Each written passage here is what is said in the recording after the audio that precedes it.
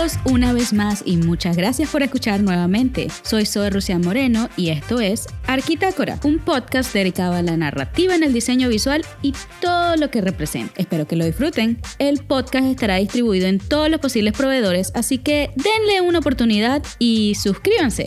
Las ilustraciones conocidas como el manga y el cómic, junto con las animaciones tanto orientales como occidentales, están moviendo una nueva época de expresión del entretenimiento, debido al gran número de personas que crecieron con ellas. Es por su capacidad de crecimiento y adaptación entre épocas que este medio se ha vuelto un titán internacional que acapara la atención de la cultura popular. Su diseño, dedicado a entretener a las masas mediante el uso de historias fantásticas, continúa inspirando la imaginación de quien sea que lo vea. En este episodio hablaremos del porqué de su importancia, donde podremos ver cómo estos vínculos han afectado la voz personal de las últimas generaciones y por qué tener esa inspiración es tan importante para nosotros como creativos. Espero que lo disfruten.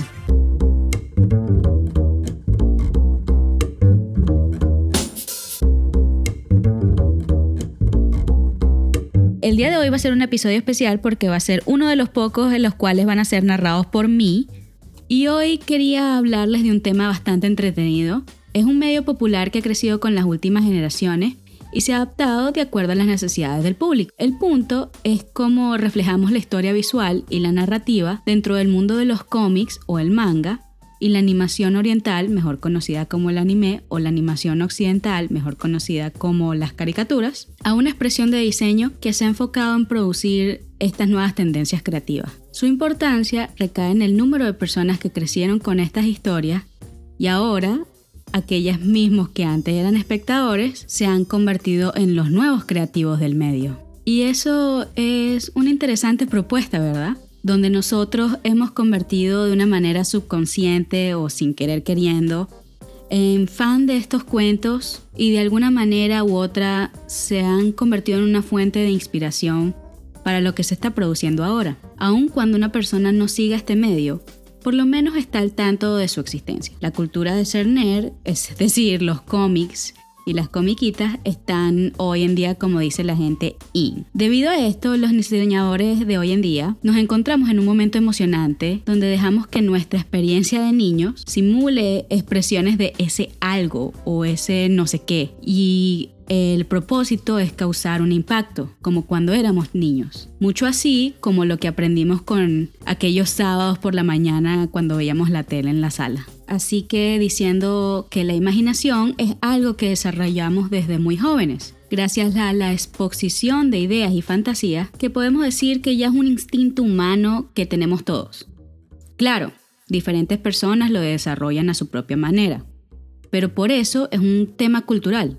Por ejemplo, desde mi punto de vista como arquitecto, la creación de los mundos es lo que más me intriga de estas fábulas. Me parece súper interesante debido a que como diseñadora yo lo veo de una manera de crear una experiencia para el usuario. Para otros puede ser el tema o los personajes, el tiempo y el espacio, etc. Un sinfín de posibilidades de encontrar algo con que relacionarte a la historia. Pero lo que tiene bonito de este estilo de visualización narrativa es que te exponen a un tema fantástico e inalcanzable, pero a su vez, como dije antes, de alguna manera u otra, deja enseñanzas y te llega a inspirar, ya sea usando temas de día como hoy. Por ejemplo, los personajes superpoderosos, las batallas épicas, la ideología del bien y el mal. Así que los anime y mangas o cómics o cartoons tienen en común la parte del entretenimiento y creación del vínculo emocional.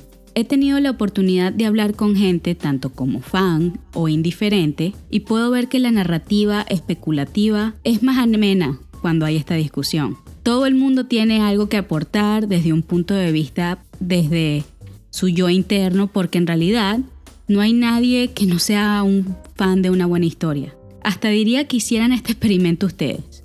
Conversen sobre los cómics o comiquitas que vieron desde niño y verán qué divertido va a ser esa pequeña experiencia.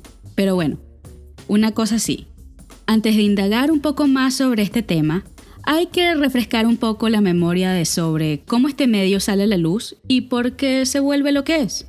La verdad es que ambos cómics y mangas empezaron casi al mismo tiempo, y la animación vino después de que la tecnología avanzó, pero la narrativa es que ambas salieron para crear un escape a la realidad en sus renglones de página por página. Y a pesar de que la gente y el público general siempre tienen la noción de que son tan diferentes, en realidad es que este medio siempre tuvo la meta de entretener al usuario desde su concepción. Y también hay que destacar que la manera en cómo ha influenciado la cultura general de hoy en día es porque se ha vuelto más famoso en los medios públicos sociales con más tendencias en el mundo, como Netflix, Amazon, Hulu, y también el desarrollo de la tecnología de servicios en línea que han dado a los fans más acceso a este contenido que no se había visto antes. Ya hay varias generaciones que han pasado por esto, como los baby boomers, la generación X, los millennials, hasta la generación de hoy en día, que crecimos con estas comiquitas, así que es inevitable que esta exposición al medio no haya afectado nuestra mentalidad. Cada semana estas ilustraciones eran leídas y vistas por muchos, y a pesar de que ahora no hay tantos que se dedican a leer, sí están expuestos a las imágenes por el uso de las redes sociales que crean esta publicidad para las masas. Pero ¿por qué se dedican estas empresas a mostrarnos estas imágenes? ¿Por qué, si el tema es tan banal, la gente aún sigue reaccionando? Toda buena historia tiene un sistema de capas y de desarrollo a nivel interno, que es bien estructurado para crear un producto que llega al final a los espectadores. Así que yo creo que es por eso que estas grandes empresas siguen llevando este contenido a la gente, porque conlleva una idea, o como dicen, un seguimiento a la imaginación, usando gráficas y paneles donde no hay límite. Y para el diseñador, esa es la meta, el nirvana de lo que necesitan para continuar innovando. Y es necesario para crear este vínculo entre los espectadores y los creadores que reaccionemos y volvamos queriendo más. El mundo que creamos se va desarrollando y con ello nuestra propia perspectiva hace que queramos seguir explorando ese mundo, porque de alguna manera u otra, lo desconocido siempre es emocionante. Así que ya más o menos explicamos por qué las grandes empresas ven el potencial y las cosas buenas que traen este tipo de contenido a las masas. Pero también quiero explicar sobre la razón de la importancia de este estilo de visualización usando la estructura. Por ejemplo, la estructura del cómic y el manga, con sus diferencias y similaridades, es que se comunican con el mundo de la animación a pesar de ser diferentes medios, porque uno complementa al otro. En las ilustraciones, como dije antes, del manga y los cómics, la diferencia principal está en su estilo de publicación y básicamente la continuación de la línea de tiempo entre ellas. Y voy a hablar de eso en un momentico, pero quiero también hablar de sus similaridades porque son más claras. La capa de estas historias son bastante interesantes, porque por ejemplo, en un principio siempre tiene que haber la comprensión del texto creativo aplicado a la historia. Después, el ilustrador tiene que crear ese mundo, hace el boceto. Después, viene el artista que aplica la tinta. Después, viene el colorista. Y finalmente, después, vienen las últimas revisiones que van para la publicación. Es una máquina. A pesar de que celebran al artista, tú ves que el trabajo no es solamente de él, es una comunidad. Y en nuestro subconsciente sabemos que es así. Por ello, no deja de ser tan intrigante. Es un tema donde la historia nunca le pertenece a una sola persona. Son conversaciones internas y desarrollos entre diferentes personajes y artistas, donde al final tienen que comunicar sus ideas para llegar a la meta final. Así que, como dicen, es un trabajo en equipo total. Es solo cuando empezamos a hablar entre estas culturas que ambas expresiones se empiezan a dar cuenta que la comunicación, como había dicho antes, de todas las ideas se ve reflejada en la necesidad de la audiencia. Así que uno no puede hablar de este medio sin mencionar su historia, de por qué empezó como es. En el medio oriental, siempre se enfocan en crear un vínculo de relación humana debido a que sus cuentos tienen una longevidad relativamente larga y tienen un enfoque generacional.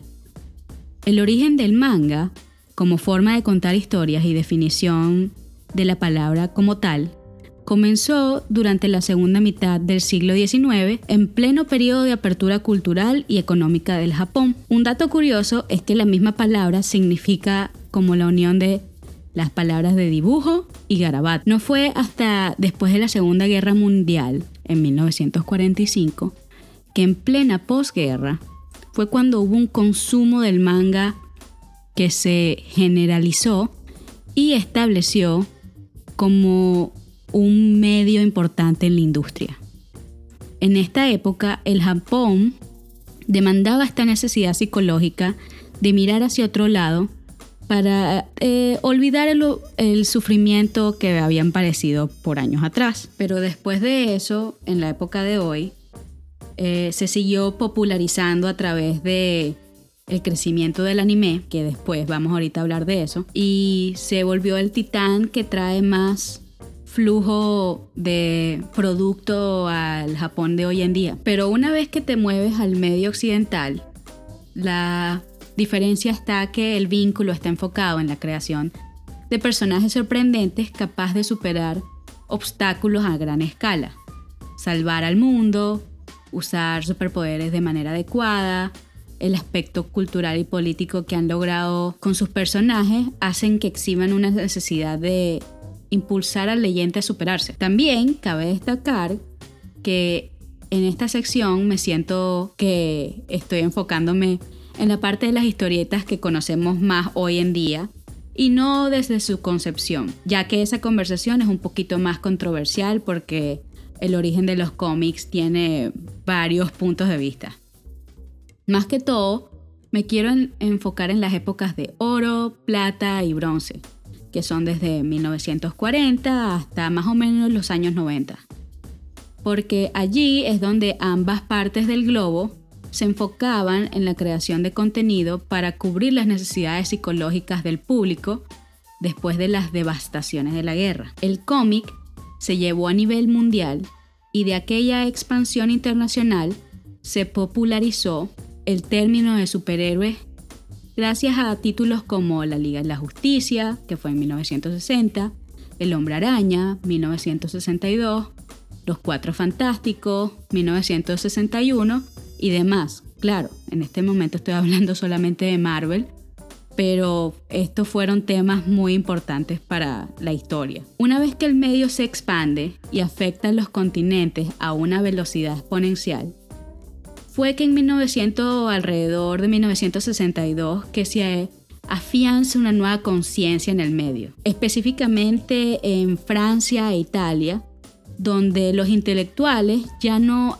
abordaban estos temas desde una perspectiva psicológica social, sino que se enfocaron en la parte estética y por ello el estilo se hace más agradable a la vista. Por eso más gente quiere saber de eso, porque ya las imágenes no tienen un toque político o un toque de superación, sino que es como entretenimiento y la belleza gráfica visual que de alguna manera u otra siempre atrae a un público mayor. Y su continuación dio a paso al crecimiento de la visualización, donde los diseñadores de hoy en día se han adaptado a esa visión general, donde estas historias que antes que pensaban que eran fantásticas, ahora es un paso a la innovación de tecnología. Es un tema que vamos a abarcar en los próximos episodios de cómo estas cosas sci-fi o fantásticas afectaron la tecnología de hoy en día, pero es sobre hablar del tema de inspiración y cómo algo que parece tan banal llegó a ser tan importante en la vida de la historia. Es muy divertido pensar en eso porque son temas que son irreales. Así que la oportunidad siempre viene de pensar de cómo podemos seguir creando y así desarrollar nuestras ideas y seguir avanzando nuestra sociedad hacia el futuro. Pero bueno, ya que refrescamos la memoria de la parte ilustrativa, hay que completar sobre contar la historia del anime y las comiquitas, porque las dos van de la mano. y en esta conversación son importantes para lo que tenemos que decir. Porque primero que todo es que estas historias y la animación se crearon alrededor de los 1900 después de crear estas imágenes en movimiento, lo que luego se convertiría en lo que conocemos como cinematografía, donde se realizaron una serie de cortometrajes de animación que en su principio eran influenciados por la cultura americana. Tanto Oriente como Occidente estaban en una etapa de experimentación visual donde ambos trataban de encontrar sus estilos característicos. No es sino hasta los mediados del siglo XX, 1920, cuando este estilo surgió y ambos sitios, tanto Norteamérica como Japón, encontraron su propio estilo y se dedicaron a desarrollarlo. Otro dato curioso es que en la época de los 60 se comenzó a popularizar los géneros de los robots gigantes conocidos como los mechas. Y es porque es en los años 70 que gana auge a nivel mundial, porque ambos lados estaban avanzando en términos de tecnología y querían generar una emoción con estos cambios, y por ello las industrias invirtieron a generaran estos avances de una manera positiva para que la gente no tuviera miedo de lo que estaban viendo y hubiese una paz general entre toda la gente, porque no querían otra vez repetirlo del proceso de la guerra. Así que de alguna manera u otra, los cómics siempre dejaron, por así decirlo, la paz mundial, y la respuesta del público siempre fue muy alegre, siempre lo aceptaban de manera entretenida, porque de alguna manera u otra se podían educar mientras veían algo que los entretenía. Por ello hicieron estas comiquitas, estas animaciones, partes de su vida, sin saber realmente qué era o de dónde venían esos raros mundos o personajes que no tienen que ver una cosa con la otra. Porque en esa época no había el término del nerd. Todo el mundo veía Dragon Ball o Sailor Moon. Y claro, esto es solamente para nombrar los dos grandes de la industria japonesa en esa época. Pero también estaba Superman, Batman, el Hombre Araña, como ya había dicho antes. Y sin mencionar los estudios independientes que inspiraron la cultura de series de aventura como Tintín. Y déjenme decirles algo, si ustedes no han visto Tintín o han leído Tintín, dejen lo que están haciendo o dejen el podcast y se pongan a leer un momento, googleen un momento Tintín y véanlo o léanlo, porque es una cosa que los va a inspirar y a impresionar, junto también otro personaje que es francés, que también les quiero recomendar, como Moebius, el garaje hermético. Wow, porque esas son en verdad versiones que los pueden inspirar a ser mejores artistas o solamente ver un diferente mundo de cómo estas personas lo vieron ellos mismos y querían mostrárselo a la gente que le vería sus historias. Así que por favor, si tienen ese tiempo, googleenlo, Garaje Hermético o Tintín, vean un poquito de las historias y después vuelvan al podcast, que eso va a ser un poquito más ameno la conversación que vayan a tener con quien sea. Ambas industrias son especiales en su propia manera, porque nos hacen dar cuenta cuánto hemos sido afectados por estas caricaturas, donde una buena cantidad de personas saben que es un Genkidama o el poder del amor o el martillo de Thor o la tecnología de Iron Man. Porque todas estas conversaciones aplicadas de cómo podríamos llevarnos algo al mundo real y aplicarlo a una estética o espacio visual ayudan a interactuar para crear un entendimiento común, porque al final donde se establecen estas discusiones de fantasía con esta imaginación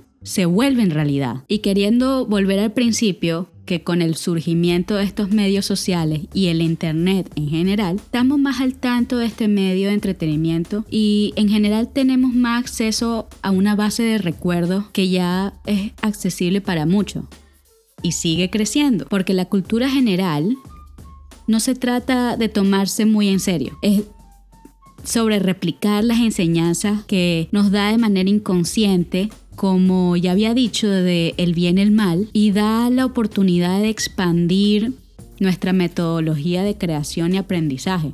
es un sistema empático donde hablar e intercambiar pasajes de estas historias, como dirían alguna gente que son medio infantiles, que nos ha hecho conectarnos más que nunca. Al fin y al cabo, tienen que tomar en cuenta que no hay que perder esa inocencia y esas ganas de buscar lo desconocido. Encontrar la solución a problemas, pero desde un punto de vista creativo y sin perder de vista que siempre se pueden superar. Básicamente, siempre deja esa enseñanza de nunca darte por vencido, de seguir teniendo esperanza y también seguir creciendo, porque son las metas que siempre uno como persona tiene en sus cabezas. Además, estamos en una etapa que nunca antes se había visto en la historia, donde la convergencia de culturas se ha vuelto el tema popular de conversación hoy entre las masas. Así que la cuestión recae en qué es lo que pasará más adelante. ¿Cómo ven el futuro del medio de entretenimiento? ¿Se va a enfocar el fanatismo para seguir produciendo esta conversación o los vínculos de la audiencia junto con los creadores será adaptado hacia la persona en particular? Otra vez, estas son preguntas raras que siempre voy a hacer para que ustedes, la audiencia, sigan pensando en eso y sigan esa conversación aparte. Así que no hay que dejar de pensar de cómo estas ilustraciones han definido nuestra personalidad de hoy. Porque las lecciones de vida son dadas por historias simples. Está dentro de la narrativa de estos cuentos fantásticos que al final lo ayudan a ser mejor, porque uno es su propio superhéroe o antihéroe o villano y solamente está en nosotros como persona o creativo cómo nos queremos definir y qué es lo que queremos mostrar. Lo que sí es realidad es que al final uno aprende más cuando se divierte y dejas volar tu imaginación, porque cuando menos te lo esperas, eres inspirado por cosas a tu alrededor con las que te puedes identificar. Quieres crecer como persona ya sea porque vistes un personaje que tú nunca has conocido, pero admiras y te sientes identificado, y es por eso que decidiste hacer lo que haces hoy en día. Como creativos, tenemos que seguir observando, analizando y desarrollar nuestra propia narrativa personal, ya sea que escojas ser un arquitecto, un diseñador gráfico, un cineasta, un chef, un fashionista, lo que sea. Tenemos que conseguir inspiración en lo que nos rodea. Y a pesar de que la verdad esta conversación es sobre un medio que no es tan serio o se toma tan en serio, yo creo que tiene una cosa o dos que nos pueden enseñar a ser mejores, ya sea tantos diseñadores o como personas o como fans, porque al fin y al cabo esta industria es grande y la gente en ella se ve muy feliz a pesar de que sea su competencia o sus discusiones, porque se apoyan el uno al otro y siempre hay esa discusión amena. Así que con estos últimos pensamientos, creo que eso es todo por este episodio de Arquitácora. Espero que lo hayan encontrado súper relajado y entretenido, porque quería enfocarme en algo que era diferente, que no es solamente hablar sobre un propósito o inspiración general, porque entre episodios me gustaría hacerlo de una manera donde hablamos de cosas serias y en otros episodios no tanto, donde nos enfocamos a hablar cosas divertidas como esta. Espero que hayan tenido la oportunidad de acordarse o tener alguna referencia de las cosas que vieron cuando eran niños y darles un poquito de esa inspiración y esas ganas de recordar el pasado. La verdad es que hasta yo me tengo que decir a mí misma que hay veces que no se tienen que tomarse uno tan en serio, porque si no, uno como persona se frustra y no crece como individuo. Ser infantil no es un tabú, al menos no todo el tiempo, ¿eh? Así que otra vez, muchísimas gracias por escuchar. Y no se olviden de ir a iTunes y dejar un pequeño comentario y marcar esas 5 estrellitas para que más gente nos pueda seguir encontrando y esta comunidad siga creciendo más y más. Y también quería preguntarles que si me podrían dejar en esos mensajitos, en esos comentarios, cuáles han sido sus series favoritas, porque como yo soy una nerd, a mí me encanta saber qué es lo que está viendo la gente para ver si yo tampoco lo he visto y me meto en una cosa nueva. Mándenme recomendaciones, se los apreciaría mucho y sería muy divertido. Así que una vez más, muchas gracias por escuchar. Soy su anfitriona, soy Rocía Moreno, diciendo adiós una vez más y nos escucharemos en el próximo episodio de Arquitácora. Así que por favor, sigan creando y sigan escuchando. Ahí nos veremos. Que tengan un maravilloso día. Los quiero mucho. ¡Chao!